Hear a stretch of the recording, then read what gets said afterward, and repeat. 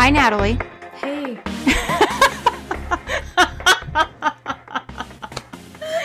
Okay, let's start over. Okay, so we're a little rusty at this because we have not recorded a podcast in an entire year. 365 plus days. What's that song? Something about seconds and hours. I don't know all those numbers. It's been a long couple of... But, you know, we've been very, very busy, and it's okay. So I recently re-listened to all of our podcasts, and the first ones were not very good, but they got so much better. That's promising. It's a little promising. We have a year where we haven't done anything, so this one will probably be back to square one. I hope not. I think we're going to be a little better than we were. So this is our 10th episode, and it's been a year, and we have a lot to talk about. We just got back from a girls' trip to Temecula in wine country. And we periodically do these girls' trips at least once a year. So last year we did Sedona, and we did wine then too. We do everything's pretty much based around wine, I suppose. But that was fun. And then this year we just did Temecula. So Natalie she was trying to fly into Palm Springs, and your flight got canceled. Yeah, and then I called to get it rescheduled to a different flight, and they had something going into Ontario, and I was like, oh, that'll do. And it left later in the day, so I'd be hanging out at the airport. But I go to get back through security after trying to get my bag, and I can't check in. I'm like, what is going on? She booked me for the next day, so instead of the day that I wanted to leave, she thought maybe I wanted to go the next day. So I had to call and get that all fixed, but I eventually made it. That reminds me, I missed a flight the other day for no reason at all. They didn't cancel it? You just decided to not get on the plane? Yeah, but Temecula was a lot of fun. We go with about the same group of girls, give or take one or two.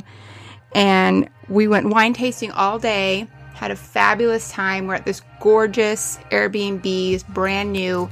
This couple is like this awesome creative couple. The wife's an interior decorator, the husband was an architect, and they just finished this phenomenal house in April and gave us a really good deal on it if we would write some reviews and post some pictures. And so we did that, and it was so amazing, and I thank our friends for putting it all together. But we went wine tasting on day 2 on Friday. When we got back to the room, we decided that we would choreograph a video to some music. Because no one had been drinking before. Yeah, it's a total sober decision. This was a really good idea. And so we are laughing and having fun, but I had another case of taking things a little too far and being a little too serious about it. And it was really great because I had no idea. So what happened was we were making a video, and each of the girls was going to do something cute as they walk through the frame. And so we're kind of practicing what you're going to do before you walk through to be on the video. And our good friend Angela... Mind you, this is take 18. We've been doing this for at least half an hour at this point. And I was like, okay, Angela, do your thing. And she starts doing this side-to-side squatting move. And I was like, no, Angela, no, not that. Well, let me reenact it. It was a very strong, sharp pointed finger at her. Was like, no, Angela, no. But in my head, that is not what happened at all. That is what actually happened. But that's what actually happened. And then no one could stop laughing. Allie was on the floor. Well, I thought you guys were on the floor. Everybody was laughing at first. Like, we're all laughing. And then you guys keep laughing. And people are on the floor. They can't breathe. Several minutes goes by. And I'm like, okay, you guys are laughing at Angela, like, a lot. This is what I'm thinking. I'm not saying anything. But I'm like, wow, like, maybe her feelings might be hurt that everyone's laughing at her so much. No. Come to find out, later, Cynthia realizes we were laughing at her, but she had no idea. Well, I think I asked one of you guys about Angela. I'm like, do you think Angela was sad that you guys were laughing at her yesterday? And then you guys look at me like, what? You didn't know that we were laughing at you and not Angela? For like 10 minutes. Oh my God. It's so funny because I legit had no idea. I thought you guys were laughing at Angela. And so then it was just even more funny that I'm 10 minutes. completely clueless. Cynthia, how do I you just feel wonder about how that? many We were other laughing at you things for in 10 life minutes. go by with kind of the same scenario of me thinking it's a certain way and it's really not. Yeah, Angela just didn't share, according to you, the same vision, so you had to correct it. So we talked about Temecula. Have you gone anywhere else recently? I haven't gone anywhere. That's In May, I took my family to Hawaii, to the Big Island, my favorite place, and we had a really great time. But my nephews were with us, and they're 7 and 4, but in May they were 6 and 3, and it was Benjamin's first flight, and he was so excited, and everything was just great. But we went to the beach one day, and the kids got freaking stung by jellyfish. Oh no! That's so sad. It was really sad. So really the first person that got it was my sister Christina, and it like rubbed on the inside of her leg, and she thought it was just her swimsuit pinching her, so she really didn't think anything about it. So she was trying to adjust herself, and then Sean just starts screaming.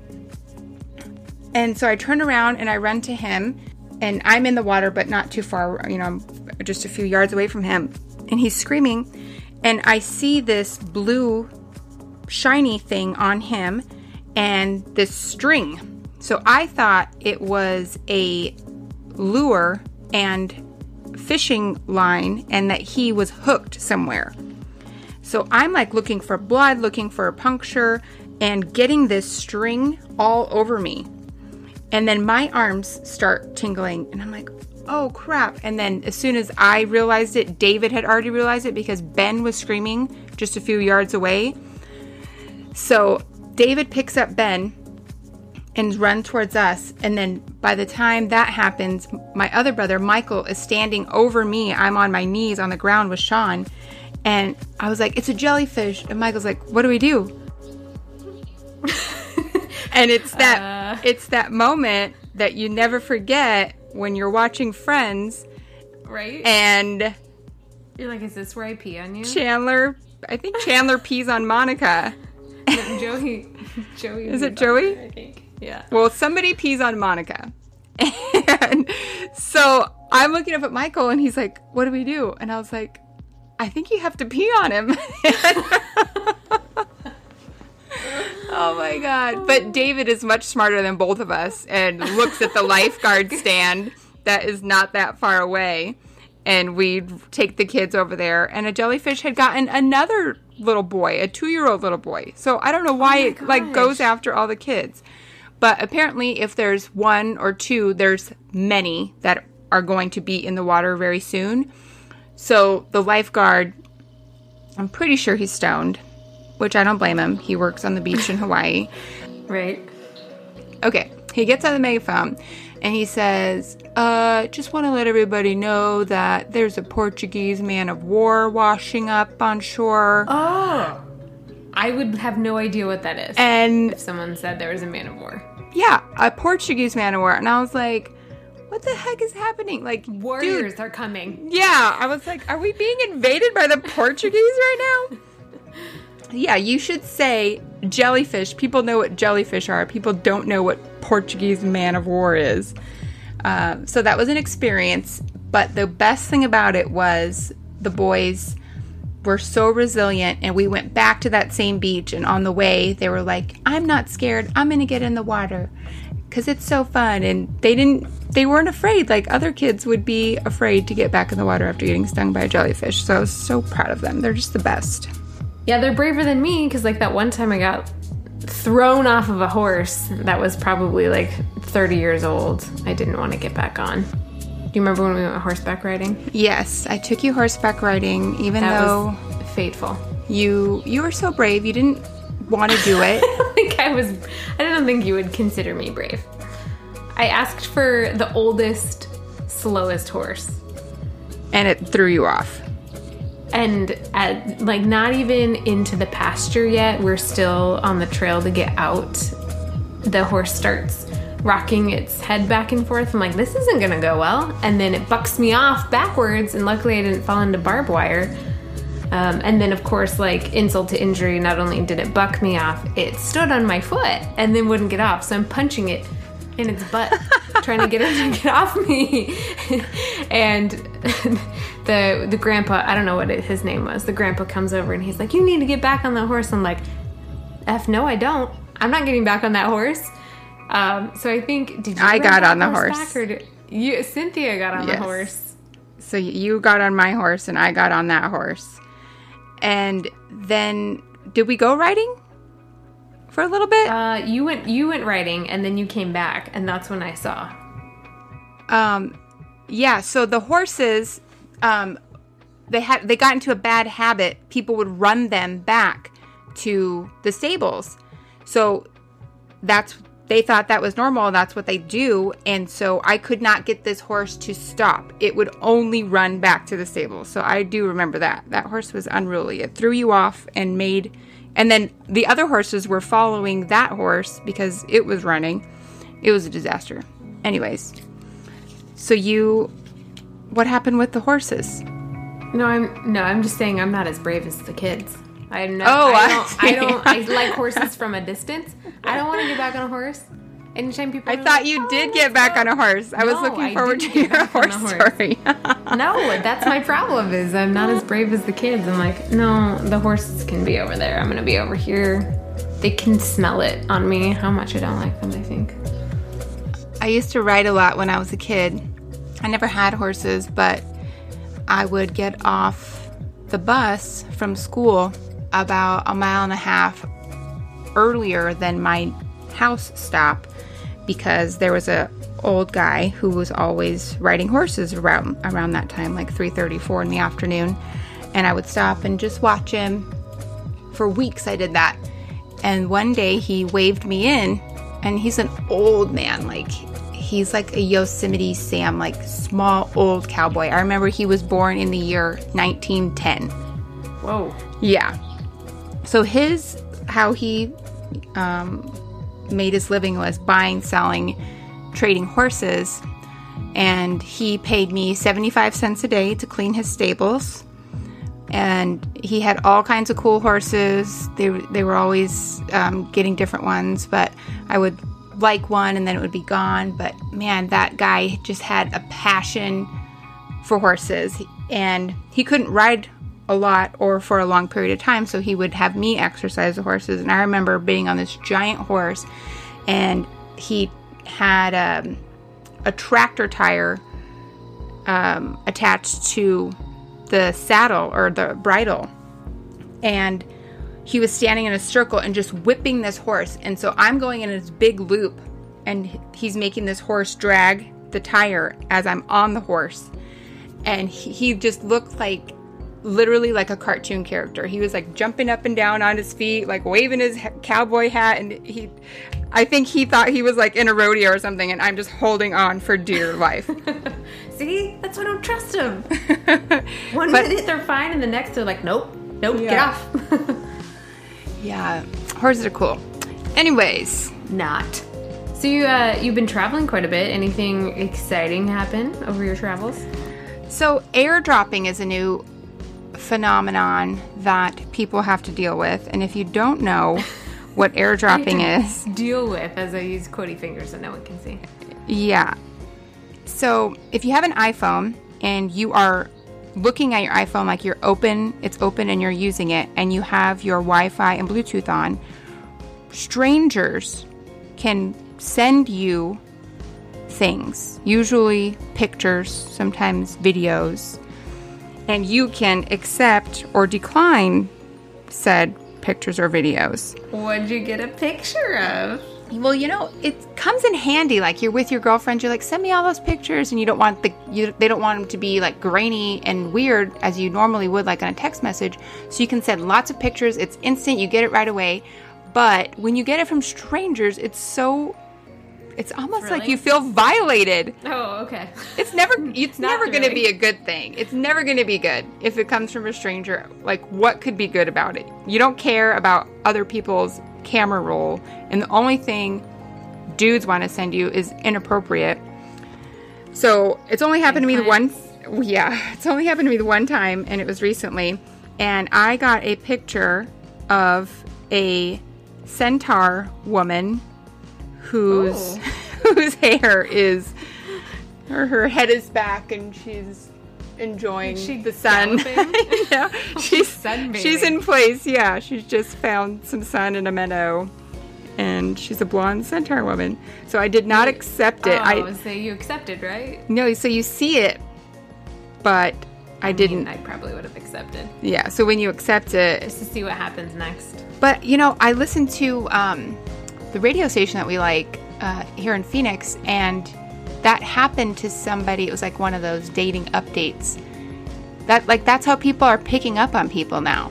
Like, you're with somebody and you can like airdrop your phone number or smart. I don't know if you can airdrop texts, but you can be like, hey, I'm right next to you or in the same room with you in Starbucks or whatever, and you don't have to have somebody's phone number. You can reach random strangers that have no idea that you even noticed them.